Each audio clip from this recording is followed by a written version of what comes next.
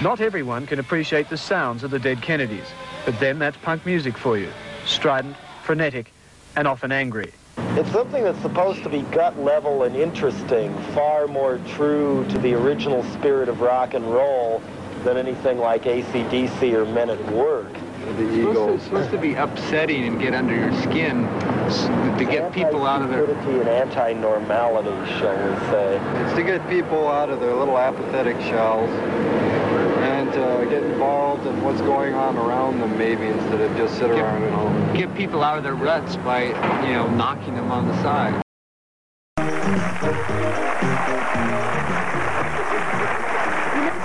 Young artists expressing themselves. Jello Biafra was taken to court a couple of years ago for the album Frankenchrist by the Dead Kennedys. Well, what we're seeing here is what I see as a false controversy. It's rap music, and rap music is being cast as a Willie Horton poltergeist-type figure in order to advance the agenda of the religious right backers of Tipper Gore's organization, the PMRC. In my case, I can relate to NWA's song About the Police because after my record Frankenchrist was blasted by Susan Baker and the PMRC in Variety, 2 weeks later, 9 police officers, 3 from LA, 6 from San Francisco, broke a window by my front door, stormed into my house, tore the place apart like you'd see KGB people doing a TV movie or something, went through my address book page by page, comparing names, and while I sat there on a chair with a bathrobe on with 2 cops with their jackets zipped right up to about here, so they might be packing a gun, circling around me like sharks. It was a subtle form of rape in a way, and... Sorry, Tipper Gore, but music is not leading people to drugs. It leads people away from drugs. Older is still gravitated towards the hard stuff. Born to Be Wild by Steppenwolf comes out. Yeah, I'm there. Then came Led Zeppelin. They got on the radio. Black Sabbath, Paranoid. Yes, yes, yes. Why do I have to wait through 45 minutes of the Eagles and the wannabe Eagles? Because Colorado was a national testing ground for that species of horrible band. Horrible. And I want to sleep with you in the desert tonight, with a billion stars all around. Jesus, man, could you change the channel? Fuck you, man. If you don't like my fucking music, get your own fucking cab. I had a really rough... I'll pull up to the side and kick your ass out. Man, come on. I had a rough night, and I hate the fucking Eagles, man. Made me that much lonelier because my other friends got into Emerson, Lake and Palmer and Yes at the same time. And to me, Yes is still maybe the worst band ever. You know, there's that, like, the bottom 6 of just horribleness, and Yes is at the very bottom. You know, Yes, the Grateful Dead, the Eagles, the Bee Gees, the Beach Boys, although I respect Brian Wilson and all that. Most of that stuff except Good Vibrations I can't stand. At least they had one good song. One candidate who took his campaign to the streets today in a way that only he can. Jello Biafra, the lead singer in the punk rock group The Dead Kennedys, he held a news conference at City Hall. He then went on to do what he calls shaking babies and kissing hands. He also went on a whistle. That, not yet. That we can't create, not with all the money the Defense Department can buy. At any rate, what we should do is erect statues of Dan White at convenient locations throughout the city and let the Parks Department sell eggs, rocks, and tomatoes to throw at them. All right. Well, welcome to episode 11 of the Cultural Futures Exchange. This one's entitled Plastic Surgery Disasters. And the topic is, of course, the Dead Kennedys. If you recognize the voice that you heard many clips in the beginning of the show is Jello Biafra, the lead singer and front person of the Dead Kennedys. So anyway, welcome. My name is Jeff. That's Slip. I'm Slip. Yeah, it's funny. There's no problem finding clips of him. You know, if there's one thing he can do, it's talk. Yeah. And it's really easy to find clips of Jello Biafra pontificating on just about everything under the sun. Anything you can imagine. Right. And we should note that, this episode's going to have stuff about politics. So if you're not into hearing about that and how it relates to today, maybe you should skip this one, or fast forward, because you can't really talk about this band without talking about politics. I mean, it's down to the name of the band. It's they're a very political band, and you have to you have to address that elephant in the room. And so much of what Jello's about is political related in various ways. So yeah, here's your warning. If you don't want to hear about that, or, you can skip the parts or skip this episode. But we will touch on it, although we're not going to dwell on a lot of the politics stuff, but there's certainly elements of it.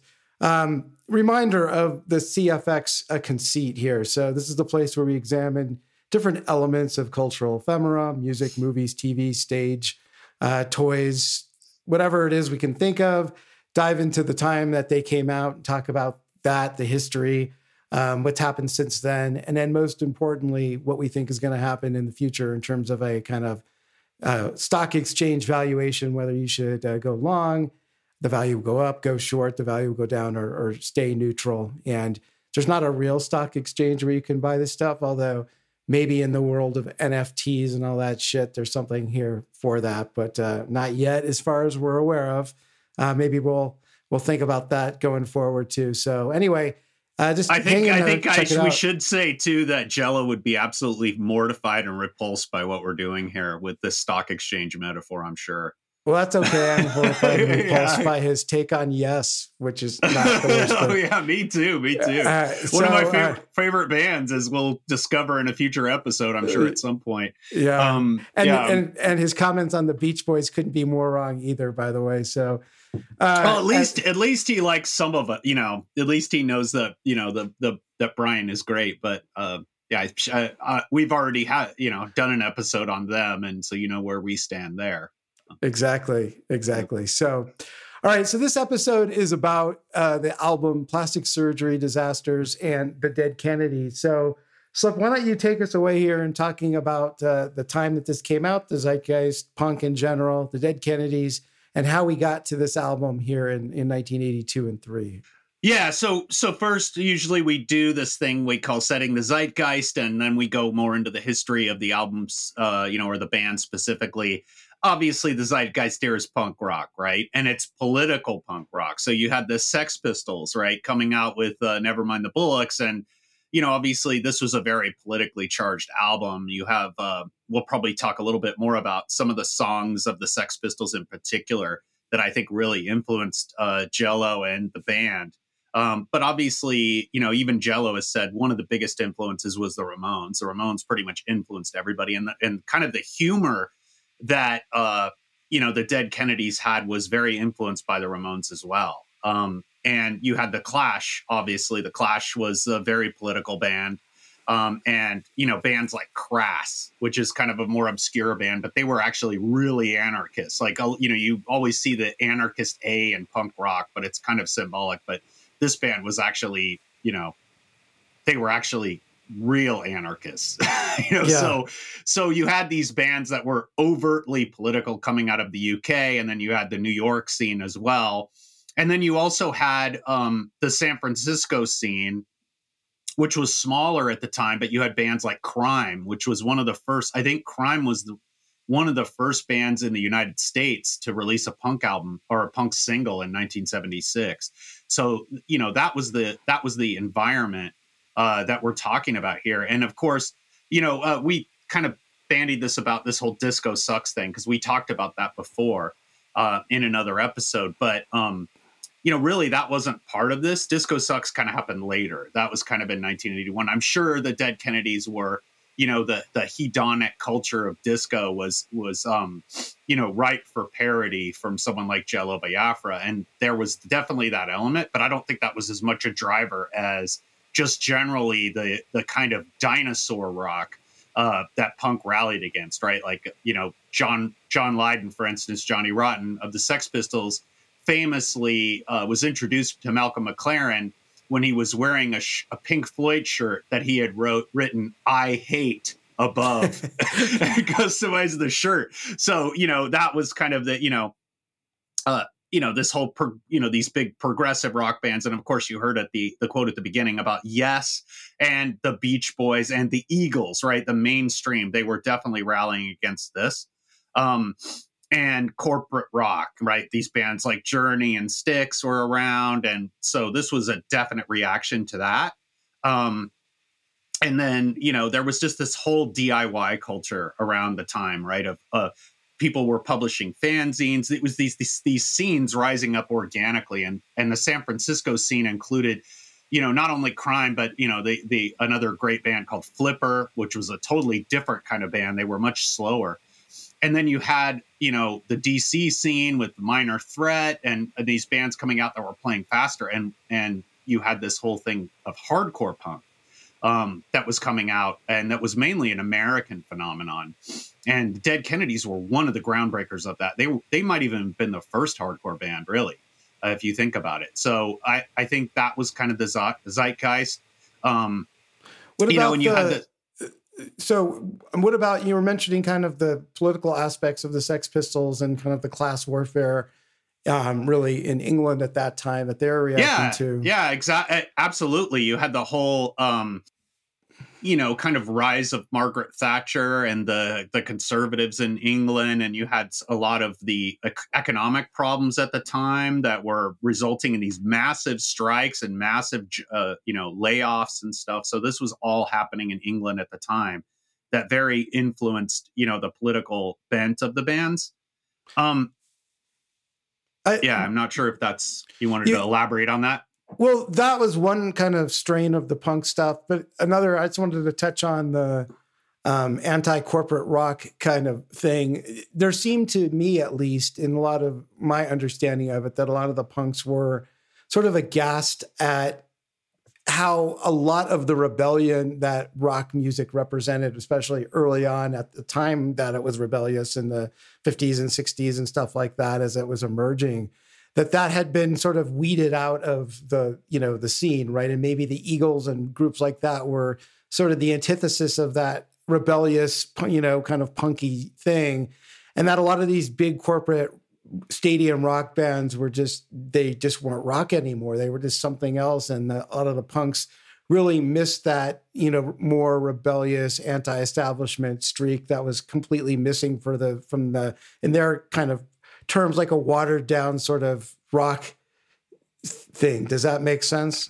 Yeah, that makes sense. And I think the other thing a lot of the, these bands at the time were, especially the progressive rock bands were making songs that were like 30 minutes long. And they wanted to get back to the early, kind of urgency of early rock and roll, where it was just like 2-minute songs, much shorter, much punchier, and faster and louder and simpler. Right. Even though, I'm going to argue for the Dead Kennedys being kind of one of the more musically inclined of these bands. Obviously there was this whole aesthetic of punk rock that anybody could do it. And it, you didn't have to have be a master class musician of, the caliber of someone like Chris Squire or Steve Howe or Bill Bruford, or even Rush in these bands. They were kind of, things were much more about the message and the urgency of the music than, the technical prowess of the musicians. It was something that anyone could do. And, it was much more democratizing. But I also think we have to talk about some other things that surrounded the Dead Kennedys that I think aren't really part of punk rock. And one of those is the satire aspect. And I think, even though, this wasn't part of the movement or the zeitgeist, it was definitely an influence. And I have to call out Frank Zappa, and I'm going to talk more about him because he's very similar. And he also plays a big role in the later part of the Dead Kennedys. When we talk about some of the later part of the history with the Frankenchrist lawsuit, he was like a mentor to Jello, during that whole thing. And he was also kind of an iconoclastic and contrarian type figure. He was part of the counterculture in the 60s, but he consistently lampooned the hippies and counterculture. Right. And you definitely see that kind of anti-hippie aspect to the Dead Kennedys very much. It's a big thing. And we'll talk more about that in our evals and our history and stuff. And then there were as far as the music goes, the influences are kind of interesting because you hear, obviously they were influenced directly by the Ramones and the Sex Pistols, but you also hear this kind of surf music in, East Bay Ray's playing. It sounds a lot like Miserlou from Dick Dale. It's very that kind of heavier side of the darker side of the surf sound. You also hear like 60s garage punk and maybe even a little rockabilly there. And then, East Bay Ray also mentioned he was very influenced by really early Pink Floyd. So the Syd Barrett stuff, like if you listen to Interstellar Overdrive, you can kind of hear that same sound in some of these echoey guitar parts of the Dead Kennedys. It seems like a very unlikely influence. Piper at the Gates of Dawn era stuff. Yeah, exactly. So the more kind of garage psych Pink Floyd, less of the kind of, more ornate and heavily produced stuff you'd see on Dark Side of the Moon and stuff like Metal, or even Wish You Were Here, even, which are much more, what they were kind of against. But that early raw Pink Floyd was definitely an influence. And then, obviously the Stooges loom very large. Jello talks about his record collecting and how he found the Stooges and then also Black Sabbath, Blue Oyster Cult, some of the kind of more heavier and darker early 70s bands. And then even, the guitar, again, that surf sound, East Bay Ray has said he doesn't really credit the surf sound directly, but he was really into Ennio Morricone's soundtracks for spaghetti westerns, which are, of course, influenced by the surf sound. There's that kind of, Western guitar you hear in those soundtracks and in the James Bond soundtrack. And that's what he said he was mainly influenced by. So that's kind of the zeitgeist. I think we should go a little bit into just the history of the band leading up to this album and maybe a little bit after. So, you want to, shall we do that? Go for it. Yep. Okay. So, so Jello Biafra was born Eric Reed Butcher. That's his real name.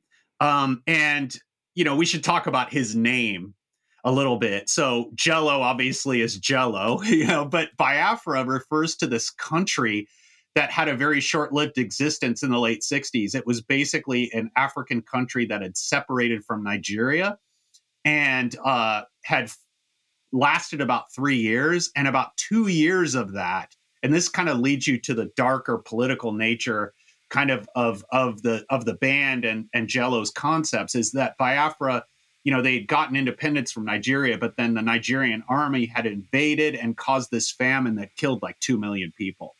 And so that's where he gets his name, So this is a very politically astute guy. He was even saying when he was young, he was obsessed with the Kennedy assassination, and his parents encouraged him to, kind of study politics and stuff. So he was very wise as to world events and current events and stuff. And you'll hear that in the lyrics. And sort of the amalgamation of, a very kind of gross, in a way, mass-produced product like Jell-O, right? Which is, this kind of sugar, artificially colored thing, mass-produced food-related item.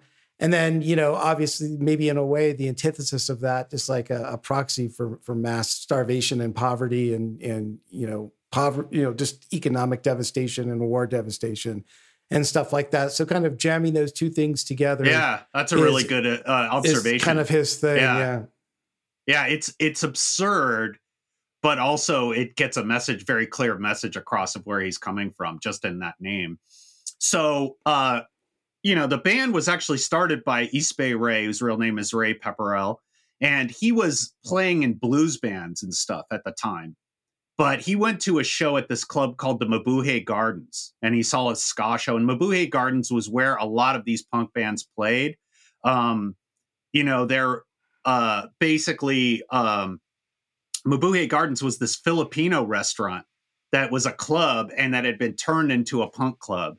And so he had seen a show there, and he put this ad out looking for other band members, and that's how he got Klaus Fluoride, the bassist, to join, and that's how he got Jello to join. They met, they formed the band, and of course we have to talk about the band name, because I think we were talking about some other band name being so good, like Cheap Trick. I don't really think any band name beats this band name as far as being the greatest band name of all time. Hard to argue with that. Yeah, I think this might be the one. And they talk about, East Bay Ray talks about, it was because of, the dreams that died with the Kennedys. And we respected the Kennedys so much because the name was considered so offensive. I remember there was one, I think this was in 1980, they were playing a show on the anniversary, November 22nd, the anniversary of the assassination, and Herb Caen actually wrote in his column how offensive that was and terrible that was. So the band kind of reacted by saying, oh yeah, this was our respect for the Kennedys and the dream that died with them. But there's no doubt that this is tied in with the assassinations and the whole conspiracy theory of the assassinations. And it's just such a powerful name. I mean, really, I think it's my favorite band name of all time because it really just says so much and it captures so much about the band and the name more than maybe any other band name. And you can't think of anything more in your face in punk rock than that name. Well, one of the things about Dead Kennedys is, and I'll talk about it a little bit later, but they're posters, band posters for shows and stuff like that. And they had one that a friend of mine, Craig, had, and I'll get into that in a minute, but it was Dead Kennedy show, and it had the famous picture of like the JFK autopsy photo, like on it with like, like a bullet hole kind of thing. And it was actually pretty disturbing. And it was as in your face as you could get. Dead Kennedy, and there's the Dead Kennedy like right on the poster. So, yeah. So, and then they came up with their famous logo, which is just the DK, which is iconic. I mean, perfect, as Jello said, he wanted a logo that people could just graffiti, right? And people could put on their skateboard or whatever. And it's this kind of angular, kind of three-dimensional D and K. I mean, everyone has seen it, I'm sure. It's so iconic. And that was also a brilliant move. And then they formed their own record label, and they were one of the first of these punk bands to do this. There was also, obviously Discord out of DC and SST out of LA. It was all part of the DIY aesthetic. So there were these local kind of scenes forming their own record labels and running their own business. And Alternative Tentacles was the name that the band formed, the record label they created to release their own stuff. And they released other bands on there as well later. And that's still around. Alternative Tentacles still puts out records today. And their first single was California Über Alles, which I think we'll talk more about. But that was the, I think that song really captures the idiosyncratic nature of Jello's satire, right? So you would think he would be satirizing the far right, but he's actually satirizing the left. And it's funny because when I think of this song, I think of this could have been a Republican campaign ad against Jerry Brown. I mean, it kind of captures the same paranoia you see with the right and the left. And, your kids are going to meditate in school and we're going to make you wear earth shoes and stuff. It's like kind of a Nazi, anthem for the left. And it's so strange to be attacking someone as progressive as Jerry Brown. But that's just the nature of Jello. Everyone's a fair target here. That's kind of what we're saying. And the single, I think it's one of the greatest first singles of any band. I mean, it really is just a brilliant song. And, they released that, and it was also released in England. So they had a lot of their early stuff released in England. And you mentioned the covers. When they released the single Kill the Poor, the British label that was releasing these for them in England actually made the single cover have a bunch of famous right-wing politicians on it, and they were actually sued and had to cancel the cover. They had to change the cover because these politicians were there, all smiling with the words "kill the poor" on the single. So this was that was this, similar to what you mentioned with the Dead Kennedy. I mean, they were very provocative. And then they released Holiday in Cambodia, which I think is their best song ever. And that song was very influenced by Holidays in the Sun by the Sex Pistols. So Holidays in the Sun, where John Lydon is singing about wanting to go over the Berlin Wall to East Germany and relive the concentration camps, like try to go to the new Belsen, Bergen-Belsen, one of the most infamous concentration camps. So it's this kind of absurd, commentary. And I think Holiday in Cambodia is very thematically similar, right? Kind of mocking a young college student's angst by saying, okay, well, if you think life is so bad, let's send you to the Khmer Rouge and see how you feel there. And this Khmer Rouge was not something a lot of people knew about at the time, the massacre that had happened. So it was, again, it shows how informed Jello was on the issues and on, different current events around the world. And again, these songs were so innovative. I mean, Holiday in Cambodia, we'll talk more about the kind of dark gothic tone of these songs, because I think on Plastic Surgery Disasters, it's even more fully realized. It's almost, we'll talk about the album in particular and its influences, but this song is so gothic. It's almost like a goth punk song with its very minor chords. And it was some of the first hardcore punk too. These songs were faster than the British punk you would have heard at the time.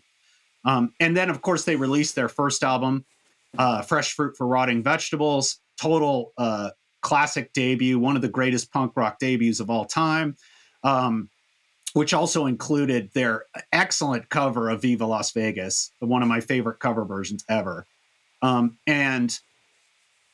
They also had a single that came out after that called Too Drunk to Fuck. And in England, it was just called Too Drunk, like when the announcers would announce it. Because, they were getting really popular in underground radio and the beat, they were worried they were going to have to say it on Top of the Pops because the singles were actually doing well in England. And the Top of the Pops host was worried, how am I going to say this song? Too Drunk. So they just called it Too Drunk. Because they didn't want to say it. And then they came out with an EP called In God We Trust after that, which had another controversial cover, which was a bunch of background. There's a background of dollar signs, and then there's this golden Jesus cross. Basically our God is money. And then they came out with Plastic Surgery Disasters, which was, released in 82, and it was produced by Tom Wilson, who he had this weird career. He was this engineer, and he had engineered shit like Seals and Crofts and stuff, in the early 70s. But Summer then Breeze. Yeah, exactly. It couldn't be more different than this album. This album is Fresh Fruit. I think probably I would argue is the stronger album overall, song for song. But sound-wise, this album is so in your face. It's so tinny and loud and abrasive, and it's just more punk in a way. It's definitely heavier. And I think Jello even mentioned that's what they were going for. They wanted it to assault your ears. And you get that when we'll play some of the clips from the album later, and you'll hear that, it's kind of heavier and bigger sounding. And this guy, Tom Wilson, would later produce, bands like TSOL, DOA, and Social Distortion. So he was, definitely moved on from Seals and Crofts.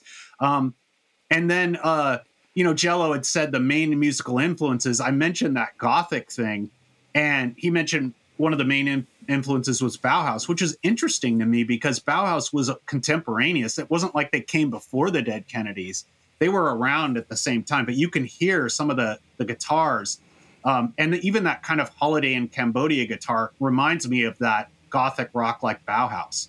You can hear that influence.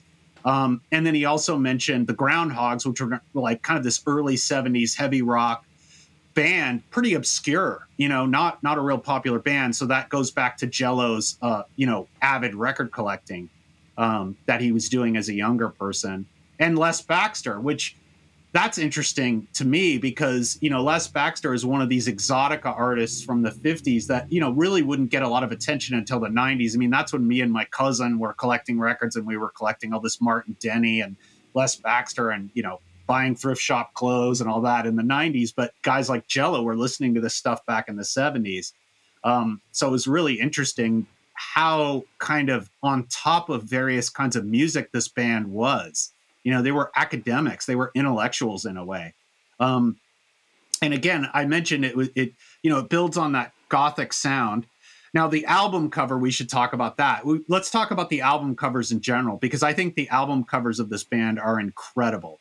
The first album, Fresh Fruit for Rotting Vegetables, is basically a picture of police cars on fire. It's a photograph that was taken during the riots after, we mentioned at the beginning, we had a clip of Jell-O's mayoral campaign speeches. He was talking about Dan White.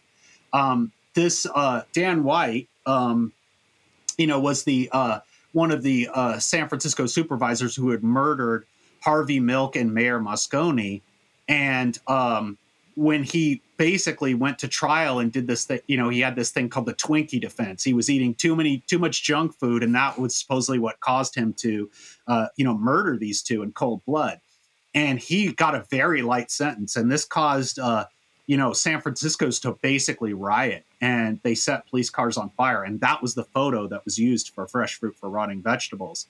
And rioting forms a lot of the basis for many songs, that the Dead Kennedys, go on to do on this album and others as well, right? Yeah, we'll talk about Riot later, which is an incredible song. And, we'll also talk about how Jello Biafra's lyrics often still resonate today. Not a lot has changed in some ways. The album cover for Plastic Surgery Disasters, is this photo called Hands by photojournalist Michael Wells. And it's basically the hand, a white person's hand being held by a Ugandan child, like a starving child. And that kind of goes back to the Biafra name. And we'll talk more about that in detail, the covers and stuff like that. But we should also mention that around this time, actually before this album, but after Fresh Fruit, Jello ran for mayor. So after Mayor Moscone was murdered, there was, a mayoral campaign. Obviously Dianne Feinstein had taken over temporarily, and then there was a mayoral campaign that she ended up winning, but Jello ran against her. And we had a clip of him at the beginning of the show, as I mentioned, that kind of shows his campaign was really kind of more symbolic and more of a chance, almost like performance art. Some of his platform positions were like no cars within the city limits, allow, people to squat in, buildings that were there for tax write-offs, et cetera, for properties that were tax write-offs. This whole thing of erect statues of Dan White around the city and give people eggs and tomatoes to throw at them. It was obviously not serious. Cops had to dress as clowns, I think. That was right. Yeah, exactly. It was just, it was kind of an absurdist performance art piece, really. But it got the band a lot of publicity and attention. And then, obviously they built up some popularity and they kept releasing great albums. I don't think this band, listening to their discography, almost all of the albums are about as good as each other. I give Fresh Fruit a little more points just for having a couple of those iconic songs, but Plastic Surgery Disasters, we'll talk more. Jeff will talk more about why we selected this album in particular, but I think, all their albums are really strong and they kept recording. And obviously, one of the most famous things that happened is they released an album called Frankenchrist, and there was a poster that came in the album that was basically a work of art by the famous artist H.R. Giger, who we know from Alien and many other things. Just a brilliant artist. Obviously, I love Emerson, Lake and Palmer. We know that Jello doesn't, but they do have in common the fact that H.R. Giger did a cover art for Brain Salad Surgery, one of the iconic Emerson, Lake and Palmer albums. So it's kind of ironic they would share that. But Penis Landscape is a very explicit work of art, and they were sued for obscenity, and they were acquitted in a hung jury. But also during this time, the PMRC was, they were on the hit list of the PMRC, right? Tipper Gore. You heard that clip from Oprah at the beginning where Jello is talking about police. I don't know if I believe that story about 9 cops coming in and him calling it some kind of form of rape. I don't know what happened there, but at any rate, Jello, obviously he is someone who can definitely command the spotlight, and he decided to start doing spoken word. And that's how I first became familiar with him, really. Not really. I'd heard of the Dead Kennedys. I knew them, but I really became a fan of his spoken word. And, we'll talk more about that a lot because both of us were a fan of his spoken word. And then what happened is the band breaks up. They released an album called Bedtime for Democracy, another amazing title. That was their final album, and they had broken up. But then what happened is Jello kind of took over Alternative Tentacles and started releasing other things. And, the Dead Kennedys would obviously get royalties, and there was this whole royalty mix-up that was an accounting error, but the band was upset. The rest of the band was upset for Jello because he kind of knew about it and really didn't tell them, supposedly. So there was this whole lawsuit where the other Dead Kennedys got all the rights to the back catalog and the name. So Jello didn't get those, even though they were on our Alternative Tentacles originally. They moved to, I think they're released by a different record label now. And there was this whole bitterness and breakup. And, later Jello would accuse the Dead Kennedys of like kind of being sellouts. There was a rumor that they were going to sell Holiday in Cambodia to Levi's. Now, don't ask me what Levi's would want with that particular song and how that would play into a commercial. That would be really funny. But the other band denies it. But, he's long criticized them. In 2021 with the Capitol riots, they had tweeted some favorable tweet about Mitt Romney because Mitt Romney was, one of the people who wanted to impeach Trump for that. And Jello criticized them for praising Mitt Romney, and there was this whole back and forth. So they basically hate each other, and the Dead Kennedys have gone on to kind of become an oldies act, touring with these different singers, and they still play around now, but they haven't really recorded any new songs or new material. Jello went on to play in many different bands. One was called Lard, that was with ex-members of Ministry. He now has a band called the Guantanamo School of Medicine. Another great band name. Another great band name, right? Yeah. And he's gone on to still make music and still do his kind of spoken word, and that's basically it. And he actually. There's a famous Dead Kennedys song called Nazi Punks Fuck Off, and he changed it to Nazi Trumps Fuck Off, and he now sings those lyrics. So that kind of gives you an idea of where he is politically to this day. But that's probably as good of a history as we're going to get here. So maybe we should move on to our personal histories. So what? Well, I'll go first because mine's going to be shorter. Shorter. So, I remember hearing about them when I was a kid. Punk was around, and as a kid, I remember hearing about the Dead Kennedys, and all these punk bands just scared the shit out of me. It was kind of like when I first saw Iron Maiden Run to the Hills with all their leather and shit. I mean, part of me was attracted to the power of the music, but part of me was just like, these guys are scary. Yeah. This is devil music, because I grew up in Orange County. So I still had a little bit of that Christian, Orange County is like born again central.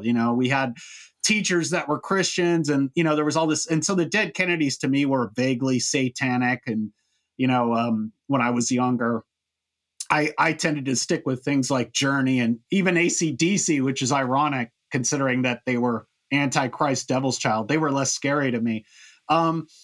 And I remember when I was a kid, when I was in 8th grade, I was kind of getting old for Halloween, but my friend Dale came and visited me. He used to be friends with him when I was really young, and I had moved. And when I was in junior high, he came and visited, and we decided to be punkers for Halloween. And I remember writing all these logos. I did the adamant strap across my eyes, like the stripe. I did the stripe across my eyes, and I dyed my hair, and we had these ripped up t-shirts, and we wrote like anarchy and all these, and DK was one of the things I wrote.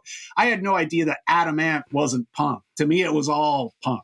Right. And, so I wrote like the Pretenders, which is kind of punk, but not really. Right. So I kind of like really the Police were punk, right? Yeah, exactly. The Police. Yeah. And then I had this cousin, Cindy, who was a punker. She basically had shaved her head, and she really loved this band called the Dickies, and I remember, she showing me the cover of the Dickies and saying, "Oh, these guys are so hot." They weren't hot. They weren't hot looking guys. But at any rate, I remember that. And then, I started getting into classic rock when I was in high school, and I kind of was really into Rolling Stone and kind of the mainstream of classic rock and the mainstream of rock. So to me, the stuff that was really happening in the 80s was stuff like Peter Gabriel, which, of course I still like that now. But, I didn't think that punk was relevant anymore. I always bought into the Rolling Stone narrative that punk kind of burned out with the end of the Clash. And, you know, I liked the Clash. They were one of the first punk bands I liked. But, you know, I liked like London Calling, which if you listen to London Calling, there's a very little punk about London Calling. Like it's really more. It's like reggae pop. You know, it's like a pop album. The songs are really catchy and melodic, and they're political, but they're not like what the Dead Kennedys were doing at all. So I totally ignored all the stuff that was going on. I mean, I'd heard of Black Flag and the Dead Kennedys, but to me it was irrelevant. Like it was just like, oh, punk is dead, you know. But obviously it wasn't. You know, there was like bands like the Minutemen, Husker Du, the Dead Kennedys, Black Flag that were making this incredible music, and I would only get into it really in college. But I remember in high school, me and my friends discovered, you know, we used to go to Tower Records and rent video. Tower Records had this great video store, and they had this cult section. So we'd rent like Russ Meyer movies and all these, you know, cult movies. And we found this movie called Erg, A Music War. And it was a movie that was produced by Miles Copeland, Stuart Copeland's brother, who was the guy who ran Island Records. And it had all these bands on it. It was just like an anthology film. It was a concert film where they just show one band after another. And a lot of it was punk rock, but they had stuff like the Police were in it. And there were other bands like Devo, Go-Go's. I think, has a segment. The Go-Go's. It's a really awesome movie. I would totally watch. I've seen it a few times back in the day, but I would totally see it again. But the Dead Kennedys were on there. So I remember seeing them and kind of being really kind of blown away by their performance, because Jello was just so crazy on stage, you know, with this weird kind of high-pitched singing. And his little dancing around. He had these green gloves that he used to wear that were like... he has a very weird stagecraft, I have to say, but anyway. And then, of course, I remember, I think, hearing of California Uber Alles at some point, and thinking it was hilarious and just really clever. But then it was really only in college when I heard about Jello. And I remember Mike V, our friend who starred in our Nirvana episode, the DJ who couldn't figure out how to use a fake ID. He had spoken word stuff of Jello. So he had like the No More Cocoons album. I forget the other albums that were out. And I remember hearing that and just being completely blown away by it. I thought this was just incredible. And I remember seeing him during one of the summers. Me and one of my friends went to a couple of my friends went to Long Beach State, and I remember he came to Long Beach State and did a show there in one of the auditoriums, and I remember seeing him. It's funny, I remember seeing one of my other high school friends I hadn't seen for a few years there. And ironically, that guy, I'd stayed in touch with him. He's a total Trumper. So we'll talk more about that. Nice. You know, obviously he was into Jello, but he's also into Trump. But he would be later. And then I remember you having Plastic Surgery Disasters. I remember he was either on cassette or CD. And I remember CD, listening to it in the car. Early CDs I got, Yeah. So we'll talk more about your side of things. And then, of course, I remember I've seen him around town. I mean, I live in San Francisco now, and I've seen him several times. I went to a show, you know, I think in the late 90s to see this band Chrome. They were another kind of early punk band of San Francisco. They weren't really punk. They were kind of more post-punk, more experimental shit. And I remember seeing them, and I remember with my friend Aaron, and Aaron was kind of watching them. I'm all, you know, Jello Biafra is standing right behind you, you know, and he was freaked out because he was a huge Dead Kennedys fan. But I've seen him around town a lot, and I remember seeing him in the 90s a lot. And I remember in 2008, I went to this like kind of Obama fundraiser at this dance club called 1015 Folsom. And it was kind of a half dance party. There were in one room, there were like kind of punk bands. In another room, there was like techno music and dance. And then in between the techno, Jello came on stage and did this whole rant. And it was funny because it was completely tone deaf. I mean, Jello is like, he's run for the Green Party. He's very left. And he was already saying shit about Obama that no one wanted to fucking hear. You know, these people had been through 8 years of Bush and the Iraq War, and here we have the chance to elect the first black president. No one was receptive to his message. He completely bombed, like all his jokes and stuff. It turned out he was right about a lot of things that would happen. But no one wanted to fucking hear it. So that was kind of the impression before the show that I had of Jello before I went back and listened again and did my research, was that last time where he's like it's like lefty. My wife always says it's lefty versus leftier.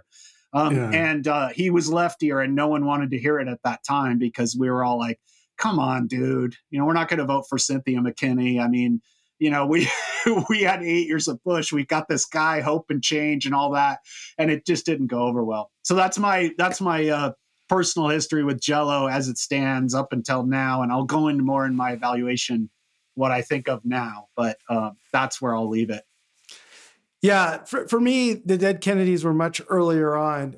My friend Craig, who I met early on in junior high, was really into the Dead Kennedys and punk in general, and really was the first person that I knew who really was. He was into all the punk stuff around that time, Dead Kennedys, and he was into the Cramps and DRI and Black Flag and Circle Jerks. When Butthole Surfers came out, he was really into them. I remember him having early stuff of theirs, including their first EP, I think, which was Cream Corn from the Socket of Davis. I have all those records because of Barb. Yeah, my wife is super into them, so I have all those EPs and records in our collection. He and I thought that was the funniest fucking thing ever. Like the Butthole Surfers name and Cream Corn from the Socket of Davis in particular was hilarious. I still think it's funny. And when you know that it was supposed to be having to do with Sammy Davis Jr.'s eye socket and stuff. Dude, we got to do an episode. We got to do a Butthole Surfers episode later because there's some amazing shit that they did. Yeah, really they're so true. Innovative. They were so, and they didn't really fit any genre. But I don't want to go on too much of a tangent. But they kind of were their own thing. They weren't really punk. They were like something else entirely. But it was the humor of that, and he had all over his bedroom walls like these punk posters, those black and white kind of fanzine-y, punk posters, and they were great. And the art was incredible, and it really fascinated me because I'd never really seen anything like it before. Including he had the that autopsy photo of the Dead Kennedys that I mentioned. And again, the idea of the name of Jello Biafra and all that was, kind of interesting. At the time, I was absolutely like a hard rock and metal guy. Like I was not into punk. He played me a lot of the stuff that he was into. And to me, it just sounded like shitty musicians playing shitty music. Like I wasn't into it. Like it wasn't my thing. Those 2-minute songs of people screaming and just making a lot of noise. I was like, no, thank you. I don't know what this is, but this isn't what I'm into. But then he played me the Dead Kennedys, and I just remember thinking, wait a minute, this is different. Like it immediately struck me as being different. The aesthetic of the album covers were different. The lyrics, which we'll get much more into in a minute, very different. And I was into them from the beginning, where other punk things I just was not at all. And even other groups like, that were around before the Dead Kennedys, obviously, like the Ramones. I like the Ramones. Craig was really into the Ramones. Really, really into the Ramones. I really like the Ramones a lot. And I should have mentioned them. And, I should have mentioned the Ramones, and I should have mentioned X. Yeah. X was another band. X was probably the first punk band I was really into, but X and the Clash and the Ramones to me, they weren't as scary. And X was so much like they're so much like the Doors in a way, like the punk Doors, that I was really into them. So I should have mentioned that too. Yeah.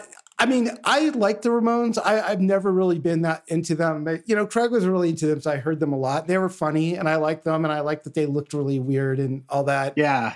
The Clash I liked a bit. I still do. They're not my favorite group in the world. I respect them. I think they did some interesting things. When we kind of went through our like musical critic phases and stuff like that, and, all those Clash albums being at the top of all those, greatest album ever lists, I kind of get it, but it's just not, they never resonated with me, to be honest. And I had older, my older cousins and my friends who had older siblings who were kind of like post-rock. We've talked about in prior episodes, we're all into the Clash. So I heard the Clash plenty. And I was just, yeah, whatever. Iggy Pop, that everybody mentions as an influence, obviously was hugely influential to a lot of the punks and an important figure in the history of that genre and music. I'm still not a fan. You know, I get why he is a central figure as he is, but his music, this is not really my thing, and that's okay.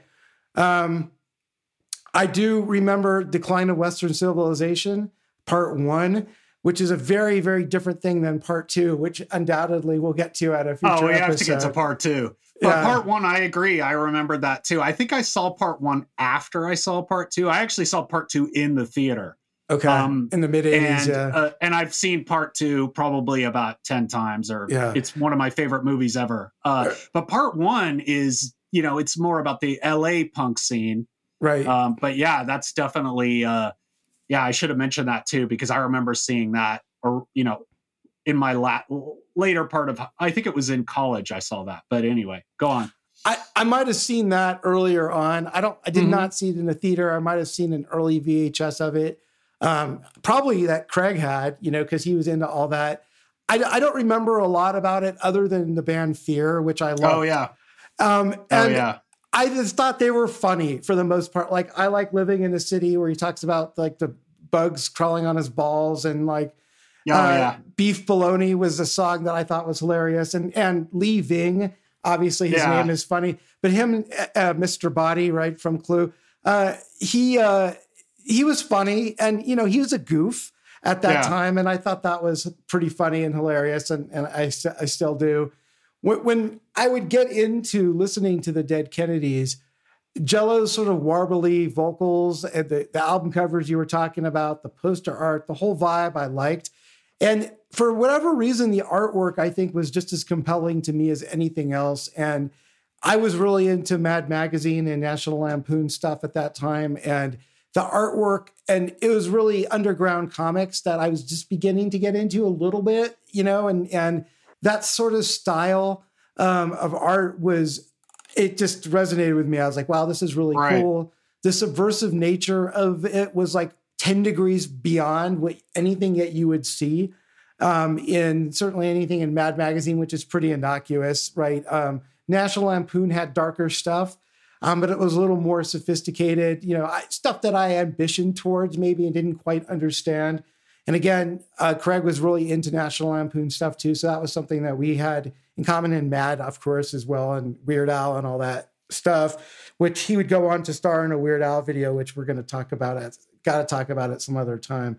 But really the other thing that was just a big part of that were the lyrics. The lyrics were just amazing to me and a revelation to me, because most of the music that I was listening to at that time was stuff like Run to the Hills and was stuff like The Trooper, where it was like kind of these war fantasy, you know, AC/DC stuff. And the Dead Kennedys lyrics were just like these sardonic, clever, subversive, funny, sarcastic, you know, ironic, right? You know, all that kind of stuff. So you're gonna say super clever. Yeah, super clever. And I think the obviously we have to talk about the lyrics more. But that, I could see, I didn't even think about the tie-in with Mad Magazine and Spy Magazine and the satire. You know, it's all coming from that same place. So if you're into comedy, then Jello Biafra is really funny, you know? Yeah. And we were like that, those early kind of satire things, you know, and I say things because it wasn't just the magazines. It was like, you know, Sick and Twisted festival animation and all that kind of stuff. And that was our deal, right? You know, junior high school boys, that was like the height of culture for us. Can't say I really outgrew that either, but it's still really funny. And the other part of the Dead Kennedys, which was interesting to me, was really around the lyrical content being more of a attacking the middle class, really looking at the middle class ethos, why it was maybe not something that you should just accept wholeheartedly. Maybe it's something that you should think about. Maybe these are some of the things that you should examine a little more critically. maybe the tyranny of growing up in the safe suburbs and all that stuff. And again, this wasn't necessarily anything new or different, and there are other bands who were definitely covering this topic, and even pretty straightforward things like Subdivisions from Rush and things like that. So all those political angle topics were really influential to me. Honestly, and just educating me and getting me thinking about stuff in a different way than perhaps I ever would have, right? Which is, I would say, precisely the point of what they were trying to do. So obviously that continued with Jello's spoken word stuff in later years. And again, the lyrics, we were just talking about how they were, witty and subversive and sardonic and ironic and, all that stuff. And to me, and this is going to sound like the most bizarre thing to people, but to me, there's a direct line between that and their lyrics, and even lyrics like Steely Dan, right? Where their music couldn't be more antithetical. I think Jello just threw up, dude. Yeah, I think he just threw up when he heard that.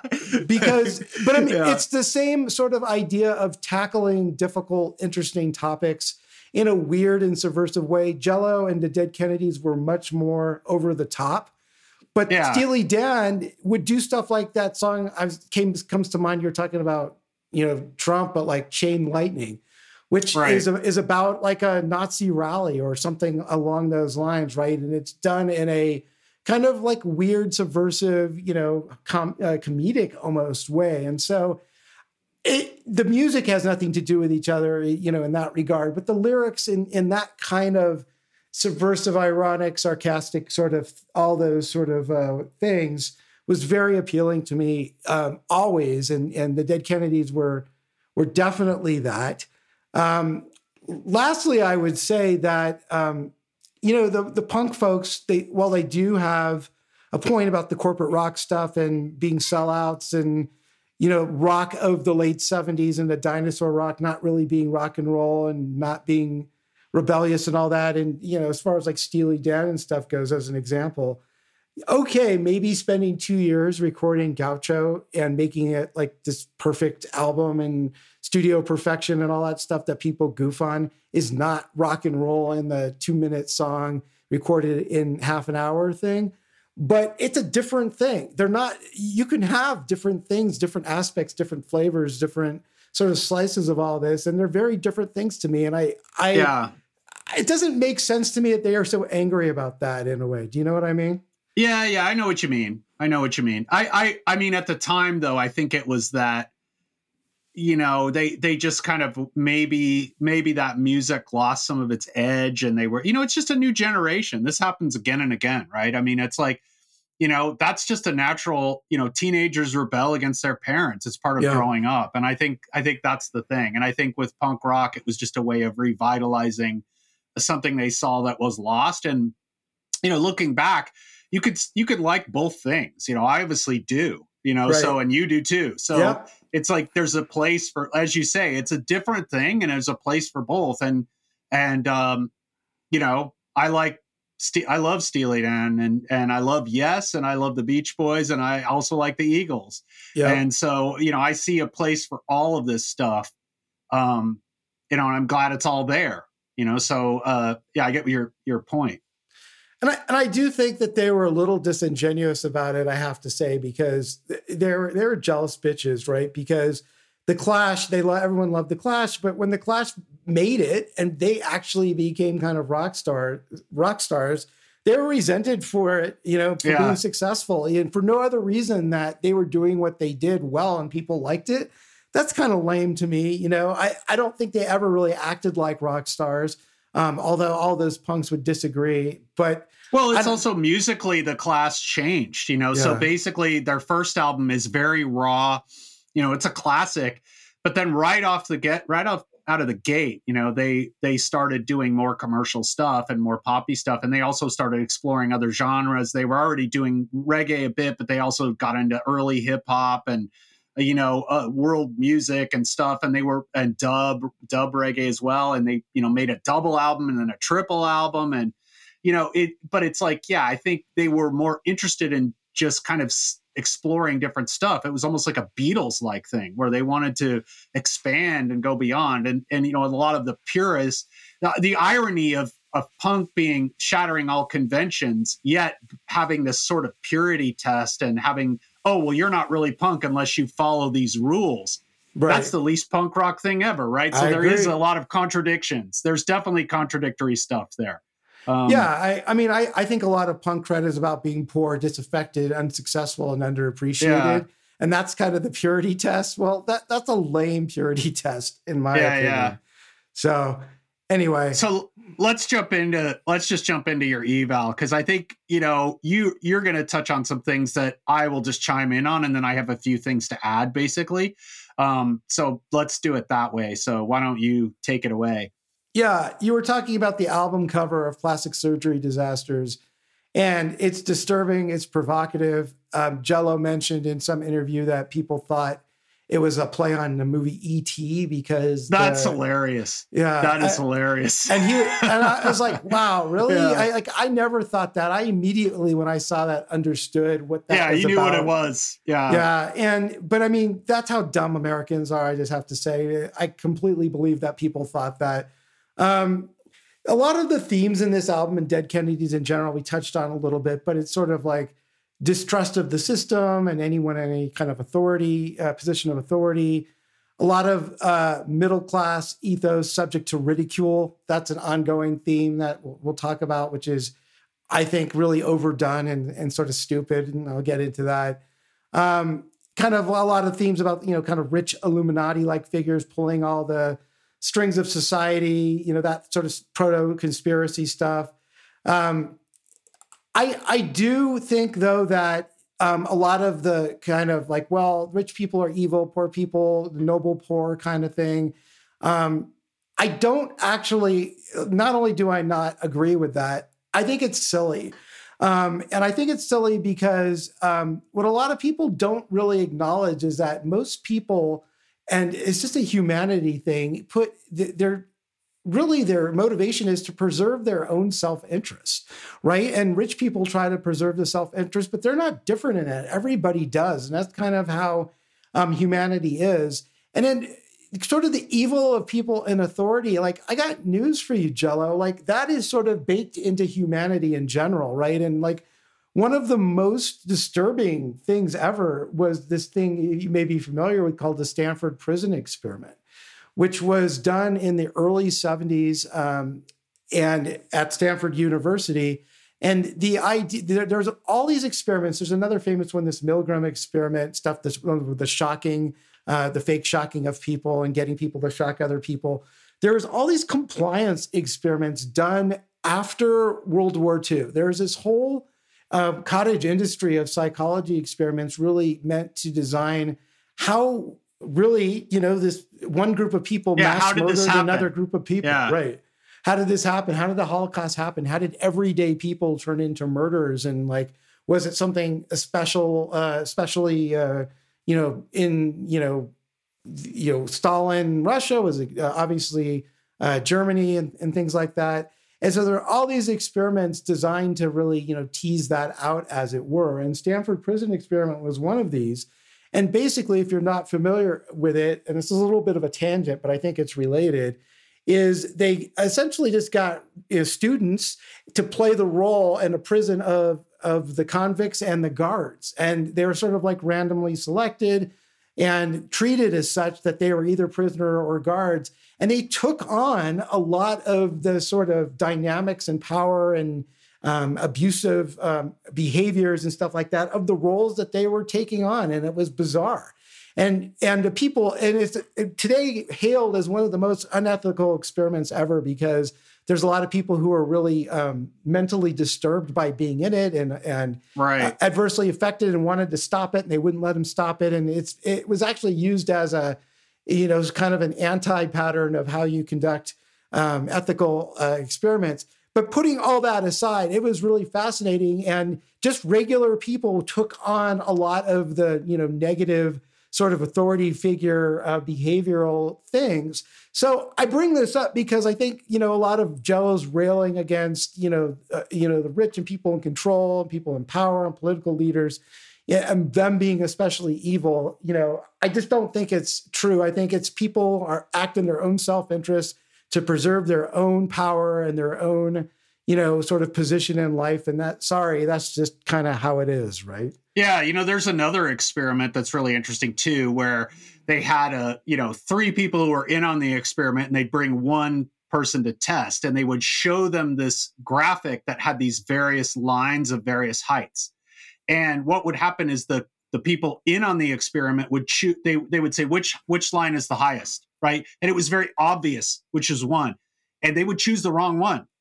And at first, the person who was being tested would disagree with them. But as they did it more and more, they would actually side with the group. So we look at our tribalism today and all this stuff, and it appears to be just human nature.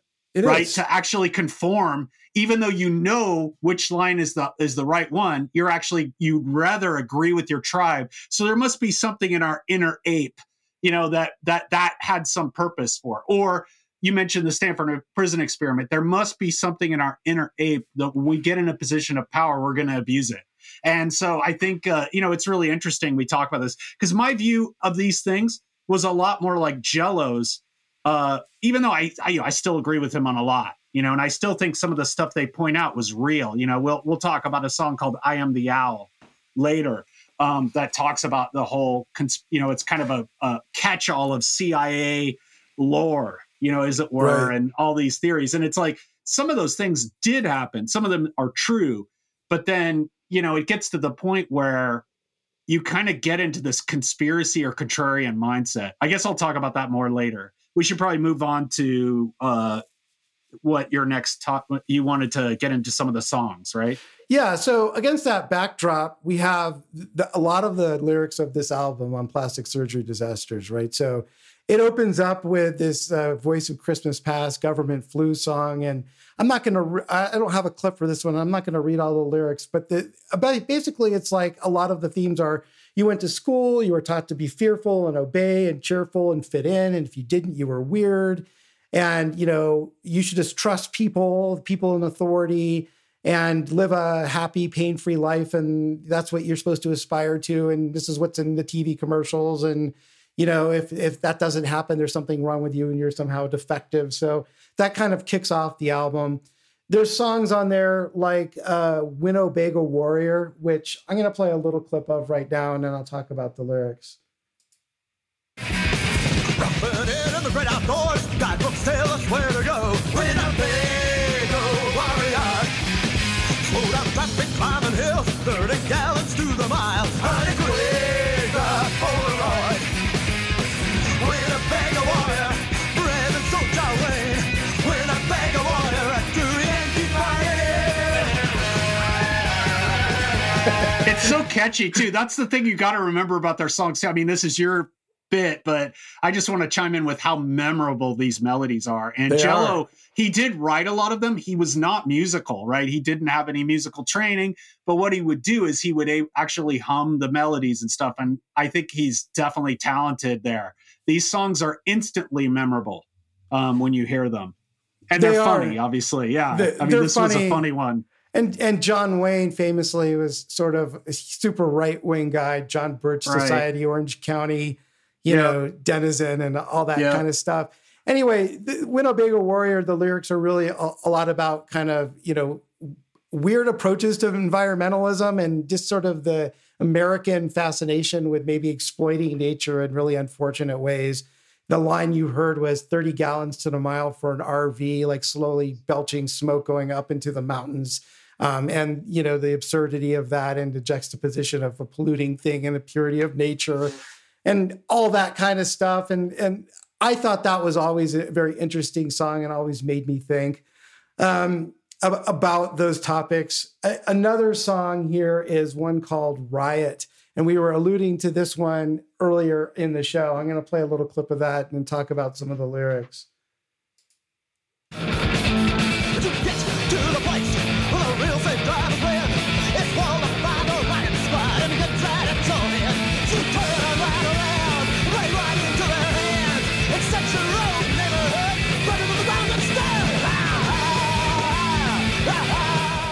Yeah. Okay. Amazing.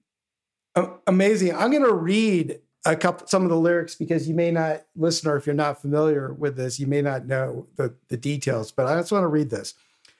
But you get to the place where the real slave drivers live. It's walled off by the riot squad, aiming guns right at your head. So you turn right around and play right into their hands. And you set your own neighborhood burning to the ground instead, playing right into their hands.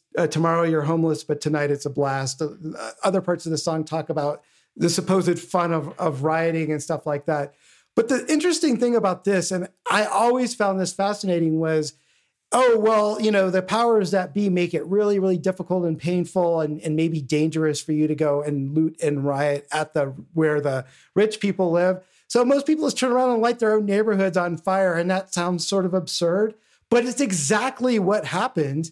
Like in the 90s riots in LA in the early 90s and stuff like that. And during, during last summer 2020, and then you have, the stuff going on in Canada with the truckers, and you've got all this stuff going on that's still relevant. I mean, these lyrics still apply today. They do. Yeah, the absurdity of rioting and how little it actually does to get its point across, right? I mean, obviously there's a reason for the rioting, but all the rioting does is destroy your own neighborhood. I mean, that's right. Pretty much still applies today.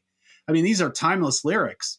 Or it gets your ass beat up, not necessarily by the police, but by other people who are just out to, cause trouble. Right. And then all of the weird shit that has happened in recent years with the Antifa and, all that stuff where you have just like citizens fighting against other people. And they don't even know who believes what. And it's half the people are just there to cause trouble. They don't really believe in anything. Yeah, there are legitimate protesters, but there are always these, rioters.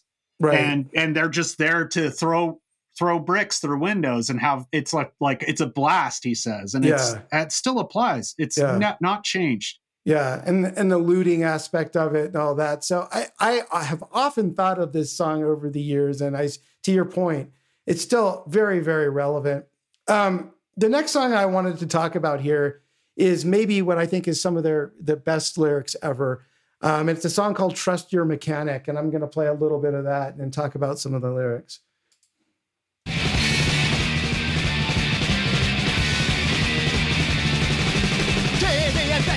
You think you have, so you buy a trust and soon you depend on them. Pain is in your mind, got you coming back for more, again and again and again and again. Gotta rip you off. Okay, so I'm going to read the lyrics here in case you didn't pick it out, but it's TV invents a disease you think you have, so you buy our drugs and soon you depend on them. Pain is in your mind, got you coming back for more, again and again and again and again, gonna rip you off. My goodness, the first thing I thought about in recent years when I heard this song was the opioid crisis and Purdue Pharmaceuticals. And if you've seen that documentary on HBO about that, where, Crime of the Century, where you just Alex talk about stock. the approach to manipulating ideas about pain and what people should perceive in pain and how they should treat it and not treat it. And obviously this was years and years and years before all that, but I was just sort of, wow, this is still so directly true about our society, right? It's also years and years before pharmaceutical commercials, were on TV 24/7. I mean, I don't have cable, but I went to visit my dad and he watches a lot of TV, and we're sitting there and there's just one ad after another. For some drug, listing the side effects at the end. And this was so prescient because this was it says TV invents a disease you think you have. This was even before that was allowed. Like in the early 80s, they didn't have those ads like they do now. So it's so amazing how prescient this was for him to say these things. And, when TV invents a disease you think you have, I always think of stuff like restless leg syndrome, which maybe is a real thing. I'm not a doctor, obviously, but it just sounds ridiculous, right? Yeah. And so that to me was always very, just still to this day, just as you said, prescient in every way. Some other lyrics that I think are equally amazing.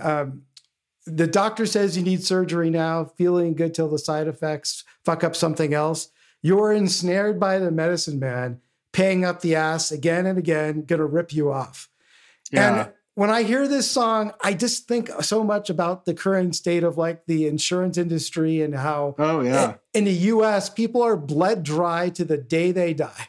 You know, and like it's almost like inventions of policies and procedures and protocols to make sure that people don't die in dignity, people don't die, you know, just kind of in inevitable terminal situations.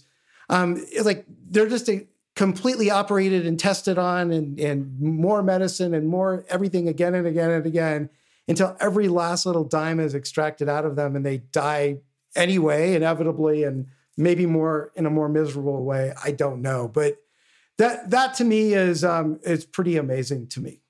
All right.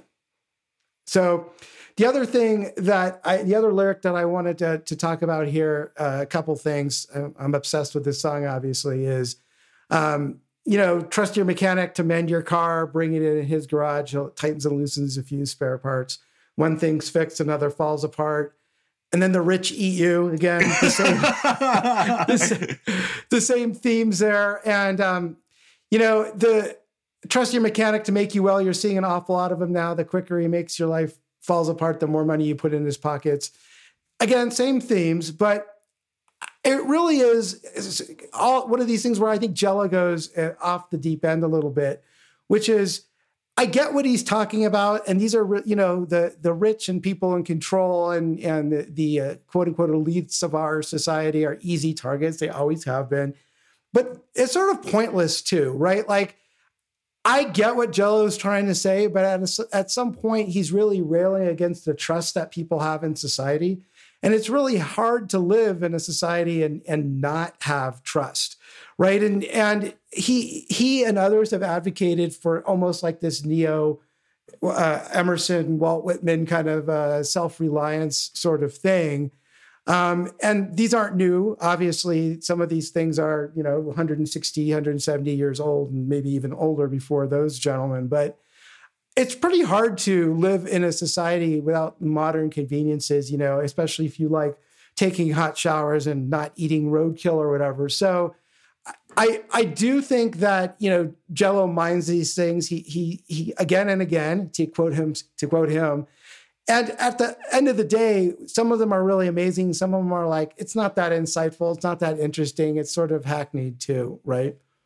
Yeah, but a lot of it is prescient. That's the thing. I think the thing with the TV bit and you know, what you mentioned about Purdue, he's kind of, you know, what is the solution? Does the song offer any solution? I don't think so, probably, but his criticism is even more impactful today than it was at the time because of the rise of big pharma, you know. But again, what do you do, right? I mean, that's the song doesn't really offer a solution. It's more of just criticizing the state of things, but it criticizes the state of things in a way that they weren't even as bad when he was singing about them as they are now. So that's what's so amazing about that song. I think you're right to single that one out for that reason.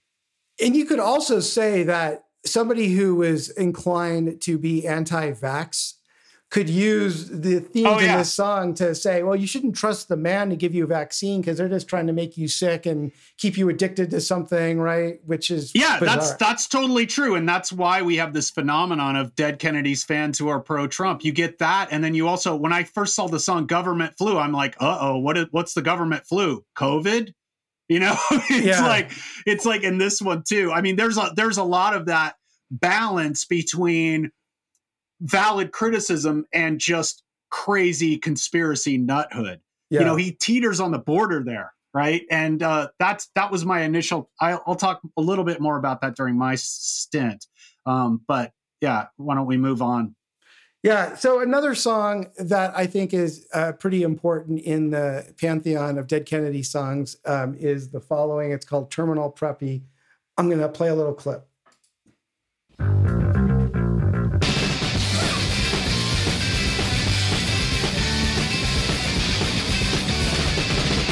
College that make it so cool. I live in a dorm and show up at the pool. I join the ride 'cause was just to build an impression. I'm not now thinking you won't get me ahead.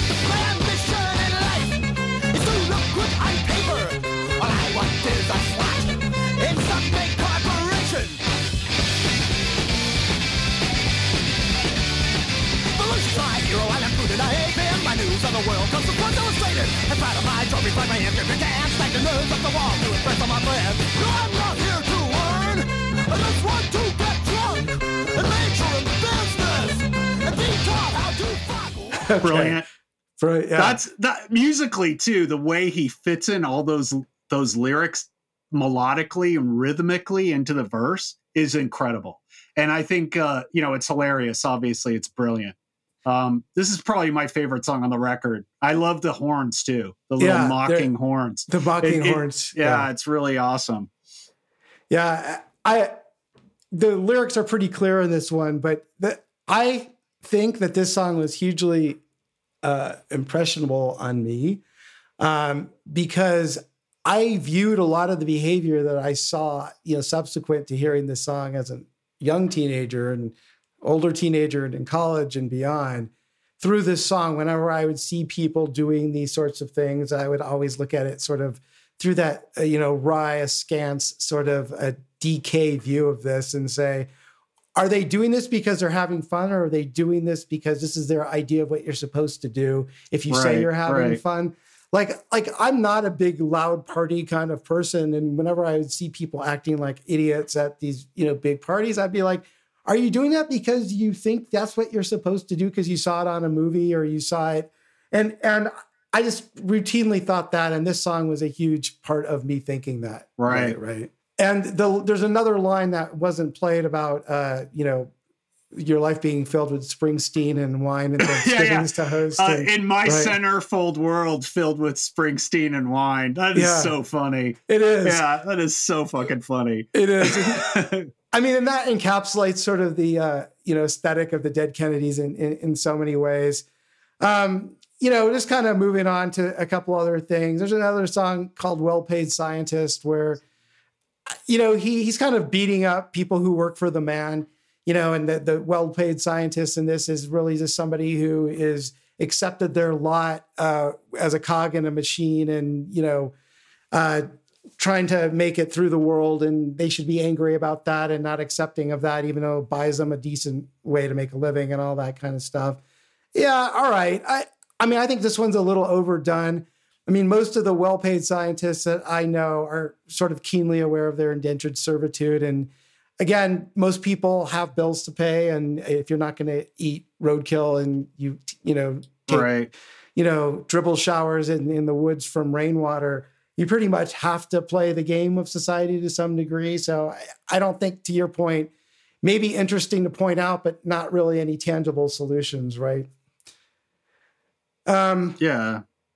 Another thing that, just to kind of touch on, you talked about the PMRC. Jello has a lot of points of view, and I know you'll talk about more of this in your section. Many of them are somewhat interesting on the surface, but a lot of really what he's about is just being a contrarian. And, in a lot of ways, he talked in the clip we heard at the beginning of the show about the PMRC, the Parents Music Resource Council, was this ridiculous sort of way to kind of label offensive lyrics in the 80s that got a lot of people up in arms. He was on trial. You talked about that a little bit, and he wouldn't shut up about that for years, kind of in a parallels to Lenny Bruce and a lot of his stand-up not being stand-up because he was just talking about his trial. Right. He is a big talker. When he ran for mayor of San Francisco, it was as a lark. He didn't really seriously try to run. He doesn't really have any ideas. And one of the things I want to point out as a contrast is Joey Shithead. By the way, I'm gonna argue against that a little bit because my impression was that way. Well, no, I have in my thing. I'll just mention it now. I was going to mention it later because my whole controversy with him coming into this was that one, right? Is he just contrarian? Does he actually have a point? Well, it's funny. When I was looking up, I was trying to figure out when I saw him at that 2008 campaign thing. I couldn't really find it, but I did find this open letter to Barack Obama after Barack Obama became president that Jello wrote in 2008. And it is one of the most coherent and intelligent things I've ever read. Like he basically goes over like healthcare and Guantanamo and, rendition and all this stuff that he, saw the Bushes is doing and telling Obama, this is what you need to do. And he outlines it point by point. And I'll say that even though he kind of comes off as a contrarian, I pretty much agreed with almost everything he wrote. He talks about legalization of marijuana. This is back in 2008 before it was legalized pretty much everywhere. Now it is, or in many places in the country. But he talks about all these issues, and he actually is pretty coherent. So I think sometimes that doesn't come off, but he does actually have some ideas. But yeah, it's kind of a conflict with him between being absurdist and kind of attacking everyone on all sides. Yeah. And actually having a point. But I think at times he can be incredibly lucid. Like we even saw that in the songs you criticized, right? Trust Your Mechanic. Half of it's like, well, what is he really trying to say here? And half of it is like, we're like, well, he's completely right. Same with The Riot, right? Right. He's completely right. He was right about this, decades ago. Of course, there were riots in the 60s. It's nothing new, but it's also nothing that's dated, right? I mean, his observations aren't dated in these songs. They're actually correct to a point. And then there's that point at which you're like, well, what's he proposing? And this 2008 open letter kind of changed my view, because it was like, wow, he actually is proposing some specific platform changes that I actually agreed with. So it's kind of interesting, because I think there's a conflict between him as a really incisive political thinker and him as kind of this absurdist wanting to just attack everything, so I think they're as an agitator and just as a so anyway, we can continue there. Well, I was just going to point out that like his mayoral campaign, as you were talking about, was sort of a lark. That was a long time ago too. I did just want to point out that Joey Shithead from DOA, which is probably one of the greatest names ever. Yeah, totally. I love the punk name. Jello Biafra's a great name, but Joey Shithead's just like, fuck it, I'll just call myself Shithead. Joey Shithead from DOA actually ran for city council and won, in Canada and British Columbia. So you can have these sort of ideas and actually try to do something with them instead of just throwing eggs at everybody. Right. And Jello, I do think a lot of his history, despite that letter, was just him screaming, about Jerry Brown or screaming about Dianne Feinstein or Mondale and just kind of invoking the names of people just to get a reaction, from his partisan crowd. And it's the same kind of garbage that the right-wing people do when they talk about scream Obama or they scream about Hillary Clinton or, whatever it is. It's just like a shortcut for just getting people who already agree with everything you're going to say just riled up. And it's just fucked out to me. It's also his criticisms of the left often don't, like that letter to Obama, that open letter to Obama is what he should be saying. It's much more like, yeah, closing Guantanamo isn't enough. You have to end our torture programs or whatever, right? And so what he ends up doing is he comes up with these absurdist critiques, like comparing Walter Mondale to Motley Crue. It makes no sense. Or having Jerry Brown, force kids to meditate in school and wear earth shoes. It's just funny, but it doesn't actually get to the bottom of what's the problem with Jerry Brown. Is he too right wing for being a left winger, or is he? It's absurdist. It doesn't really get to the bottom of any kind of constructive criticism. It's just like he's lampooning them in a funny way, and it's entertaining, but it doesn't actually get a message across. So it's a kind of conflict between those two things. I agree, and I struggle with that. I appreciate what he's trying to say on some hands, on one hand, and on the other hand, it's like, it's just a little. The techniques are a little dated, and I'm just tired of seeing those exploited left and right all over the place. It's just, I'm over it. Lastly, before I give my final valuation here and turn it over to you, the Eagles and hatred of the Eagles. I feel compelled to say something about this. The Eagles are invoked by every old hipster who wants to rail against kind of the establishment rock of that time, saying that they hate the Eagles. Fine, you hate the Eagles. But you don't get any credit for just saying you hate the Eagles anymore. Like, there's no credit being given now for saying I hate the Eagles like the dude did in the opening clip or Jello. Stop doing it. It's okay to hate the Eagles, but come up with some valid criticisms. There's plenty. But just don't say I hate the Eagles and have everyone laugh that, okay, you're such a hipster cool guy that you hate the Eagles. Like, you don't get any credit anymore for saying you hate the Eagles, so move on. And then on Yes, look, I know a lot of the punks hate progressive rock for the reasons that you talked about earlier, but I'm just going to go ahead and say this to the punks who hate progressive rock. For progressive rockers and fans, fuck you. You guys can't play your instruments at all for the most part. They know it, and they're making fun of you, the progressive rockers. A lot of you are just crybabies and want to scream and yell and wish you could play music as good as the guys in Yes or Rush and all that. And you could still say the things that you're trying to say and actually be decent musicians. You don't have to have 40-minute songs, but just like making fun of Yes and those bands just because they're competent and they're trying to do something important from a musical point of view or an art point of view, I think that's just lame. And I know it's that the whole punk thing was just to react to all that and just be contrarian to that.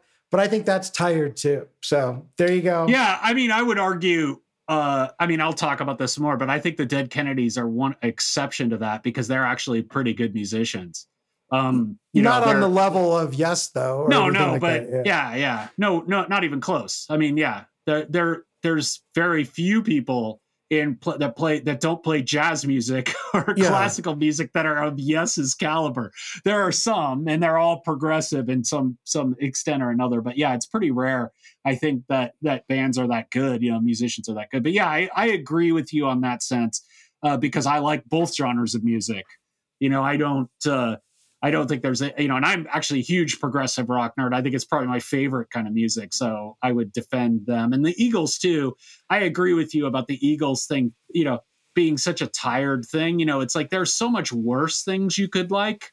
And like Seals and Croft for that matter, right? Oh yeah. Yeah. I mean, the Eagles, personality wise, they are jerks and all that, but they're talented. They have great harmonies. They have catchy songs. They have really good songs that are memorable. I mean, what else do you want from them? Yeah, it's I agree. So it's like, that's the kind of shit they did. And, anyway. It's an easy target. And I'm just tired of it being an easy target. We'll do an Eagles episode where we go more into that, I'm sure. For sure. Valuation, just as a final summation here. I basically am long on the Dead Kennedys, and the reason mostly being not because I think there's going to be a huge interest in the Dead Kennedys, just that, when all these old school punkers die off like Jello and Mick Jones and Henry Rollins and Iggy Pop, I think there's going to be a retro punk revival, and the Dead Kennedys will get a lot of run in that, as they should.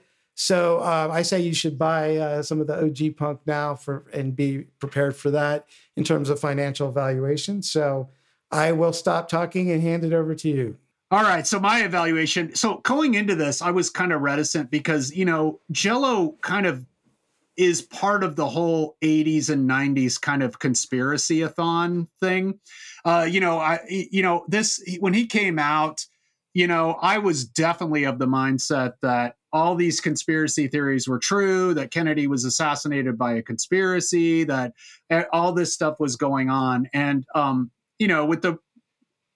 over the years, my opinions have changed on this stuff a lot. I think a lot of people who believe a lot of this stuff, I mean, the whole Kennedy thing's its own issue. We could go into that because I think there could be a case to be made for some kind of conspiracy, but almost everybody who believes that hasn't read the other side. And we're, as humans, we are basically confirmation bias creatures. We look for things that support our opinion. I guarantee you, I could ask anybody who believes that Kennedy was assassinated by conspiracy. Have you read Gerald Posner's Case Closed? Have you read Vincent Bugliosi's book? I mean, he's a problematic guy, but he wrote a good book on the Kennedys. Have you read the Warren Report? I would say almost no one would say yes. No one's read the other side. And with all this Q bullshit that's come out and all this kind of COVID and 5G and, all this stuff, all these conspiracies that come out, I'm just fucking done with it. I think almost all conspiracy theories are false. And there are some legitimate conspiracies. There are. And the CIA did bad things. There's no doubt about it. But I think this whole kind of red pilling matrix mindset has been mostly harmful and bad for the country and the world. And I think we're seeing that play out now. It just erodes trust in society, and you can't have a society without trust, right? I think most of the time incompetence is a better explanation for why things happen in politics than conspiracies. I think conspiracies is almost giving too much credit to some of these people. Like the whole idea that Nancy Pelosi has behind some pedophilic conspiracy. I mean, I think it's just ridiculous. So I have to say all that because that's the mindset I was going in, because I thought Jell-O was part of to blame for that. You know, the Jell-O, and then you get, you know, Oliver Stone, and then you get X-Files and all this, and then the Matrix, and you get all this kind of conspiratorial thinking that nothing is real, everything's a lie, the government always lies to you, and the government does lie to you. And there are real problems with the government, but it's like not everything's this deep state, you know, conspiracy. And so I came into that thinking Jell-O was part of that. And actually, after reading that 2008 letter, I thought better of it. But you know, this, I want to play a clip from a song here, from a song called I Am the Owl. And this is a song that kind of combines every conspiracy CIA theory in one song. But let's just play a bit of it now. Get somebody with light. I'll slip on my wing and see if I can start a riot. Transform into an angry mob. And all your leaders go to jail for my job. Yeah, so what you're hearing there is a lyric about this whole, it's kind of covers COINTELPRO, this whole idea that the CIA is infiltrating these rebellious groups and then causing them to riot. And this was actually something that came out during the Capitol riots, that there's this theory that Rogan and other people have pushed, that there was a guy who was a plant who was getting everybody to riot. They weren't going to attack the Capitol of their own, or it wasn't Trump that was causing them to do it. It was some guy in there causing them to do it, and that's why people riot. And there could be some truth to that. I'm sure there could be, but is there any evidence? So this is kind of the paranoid viewpoint Jell-O has. And, you know, he starts the song out with the lyrics, I am your plumber. No, I never went away. I still bug your bedrooms and pick up everything you say. And the song is actually talking about the plumbers, which were Richard Nixon's, that was Richard Nixon's kind of stealth project to infiltrate the Democratic Party with Watergate and all the kind of dirty tricks. A real conspiracy, right? And that was real, right? That was real. And then he goes on to talk about MK Ultra in the song, which we know now was probably true. The CIA was experimenting with LSD on people. But it's like a grab bag of everything. So it's an incredible paranoid view. And on the one hand, a lot of it is true. And on the other hand, a lot of it is that conspiracy mindset. So that's what I was kind of coming into this with. I will say that it's not like he's wrong about this. It's just kind of lumping it all together. And that song kind of lends to this conspiratorial mindset and this kind of thing we talked about with this conflict where, yes, he's politically astute. He sees things, but then is it all just a conspiracy? Is it all a grand conspiracy? Is it all the deep state? And that's what I kind of rally against. And that's kind of what I came in with this mindset of. But I will say overall, and like I said, California Uber Alles, as clever and funny as it is, it could have been written by Karl Rove. It plays right into the hands of the liberals want to make you do yoga and drive Volvos and eat vegetarian. And there's all this agenda. And it's like, to me, it kind of doesn't really serve any purpose, even though, I love it because it's funny. But on the one hand, it's like as satire, it doesn't really work in the sense of being accurate. If you're going to criticize Jerry Brown, there's plenty of things to criticize other than this hippie paranoia. It's funny and it's a classic and that'll never be taken away from it. But that was kind of my mindset going into this. And of course, you mentioned Terminal Preppy. That's just hilarious, and it's an absolute classic. But there's another song that blew my mind with its prescience, and this is more of an accidental thing. Why don't you play that clip from Forest Fire? No just food, just earthly goods. I ate weird berries in Now I'm seeing colors, I'm getting higher. I think I'll start a forest fire. So, dude, this actually happened. So there was one of the fires in California was started by this hippie woman who was supposedly boiling bear urine to drink it. As so one it's does, yes. I mean, this is insane. Like Jello is basically talking about her, but this is like 40 years ago. You know, it's nuts. It's like it's almost like he saw the future in some of these songs. Like it's really crazy. Even though this song is just an absurd, kooky thing, this is actually something that happened kind of in the same way that he actually just sings about here. It's just uncanny. Like his mind just works on a different level. I mean, it's like it ends up putting together all these weird things like California Uber Alles and Holidays in Cambodia and Terminal Preppy.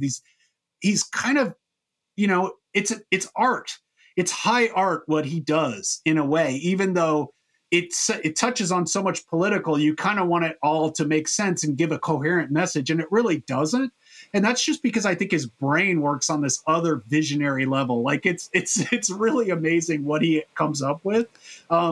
Just the way he puts words together and stuff is artful, but it's just, I was struck by this because I was listening to this album and I'm like, holy shit, Forest Fire happened in a way 40 years ago, 40 years later. Yeah. You know, so it's really weird. Moon Over Marin has some of those themes in it too, right?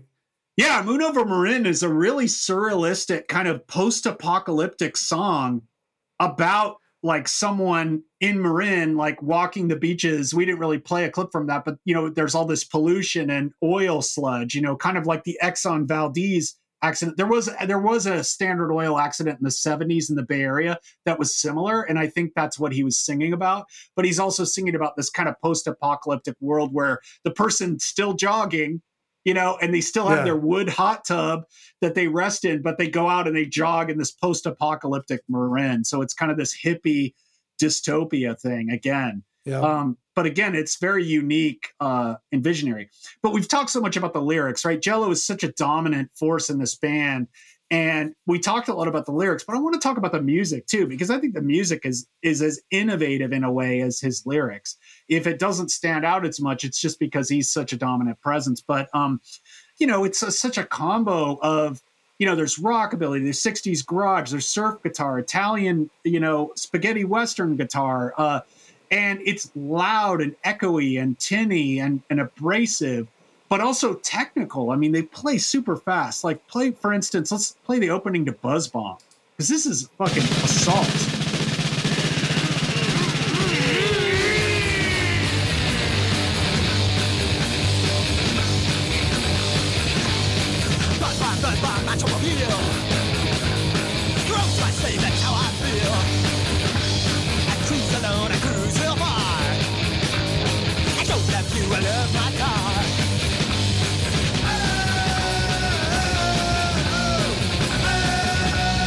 Yeah, I mean, you see how fast that is? It's like kind of like Whiplash or something. Yeah. You know, I mean, and we should mention that Dave Mustaine is hugely influenced by this band.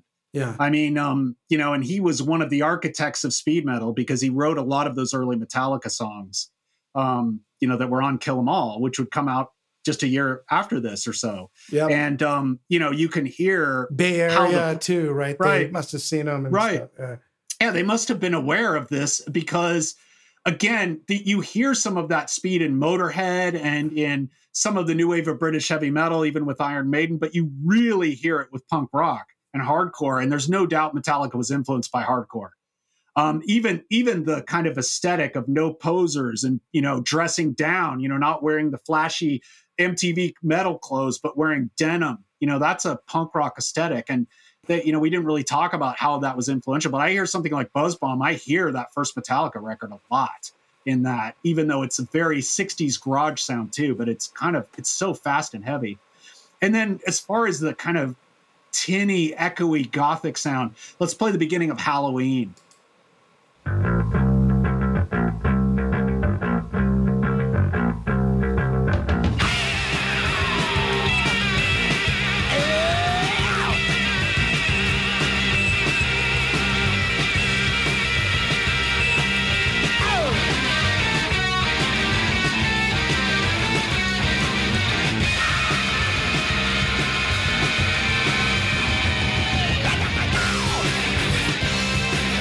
Yeah, you can hear the blues influence on those long kind of whammy bar notes he plays, and then you hear the kind of discordant surf music with the weird random notes played that are kind of dissonant. And it's just, I think it's incredible music, and they're fast, they're tight, they're a super tight live band. If you listen to them live, I mean, they went through a few different drummers, but the drummers are all incredible players. And, they're just super tight and technical. I'd argue they're probably one of the more, along with the Bad Brains, one of the more technical punk bands. Fishbone, maybe. Yeah, Fishbone is kind of more eclectic, right? They can play anything. They're playing ska, they're playing punk. Yeah, Fishbone, obviously even Black Flag has some technical. Greg Ginn became quite a good guitarist. So there's like and the Minutemen were obviously more post-punk, but they were really technical too. So there was definitely some musicianship in punk rock. It's not Yes, it's not King Crimson, it's not Rush, but these guys could really play. I think there's no doubt about that. So overall, I'm going to say, with the conspiracy stuff, I think that's a minor quibble when you really listen to the lyrics. I think, maybe the unfocused satire, I think it's worth it to have songs like California Uberallies because they're just so, it's just still entertaining to this day, and the stuff you pointed out with the prescience of the lyrics and, especially Terminal Preppy, how great of a satire it is, and how the lyrics are still hilarious. I think that they are going to resonate, and I'm overall a buy, and I think the music was groundbreaking. It was the first hardcore, and punk hasn't really gone away. It keeps coming out in various forms, like an emo and stuff. Whether that's a good thing or not, I don't know. Probably not. I don't tend to like a lot of that kind of music, but I do think it's still alive. And, obviously, as we see with this kind of controversy between the pro-Trump and anti-Trump DK fans, they're still wondering about what this music means in the context of today. And the fact, I think you especially made a really good case for the relevance of the lyrics. Something like Riot is timeless, unfortunately. Yep. I wish it wasn't. I wish we were over that kind of thing. But Trust Your Mechanic, with the rise of Big Pharma, but also, maybe, I think overall they're still relevant. And so, I have a hard time, I might be kind of neutral, just given the fact that it's kind of its time too. Some of the lyrics and the music is very of that time, but I think I'm going to slightly edge toward buy on this one. Yep. I hear you. All right. And I agree. So, cool. Let's wrap up here. Thank you for joining us for this extended look at the Dead Kennedys Plastic Surgery Disasters, episode 11 for the Cultural Futures Exchange.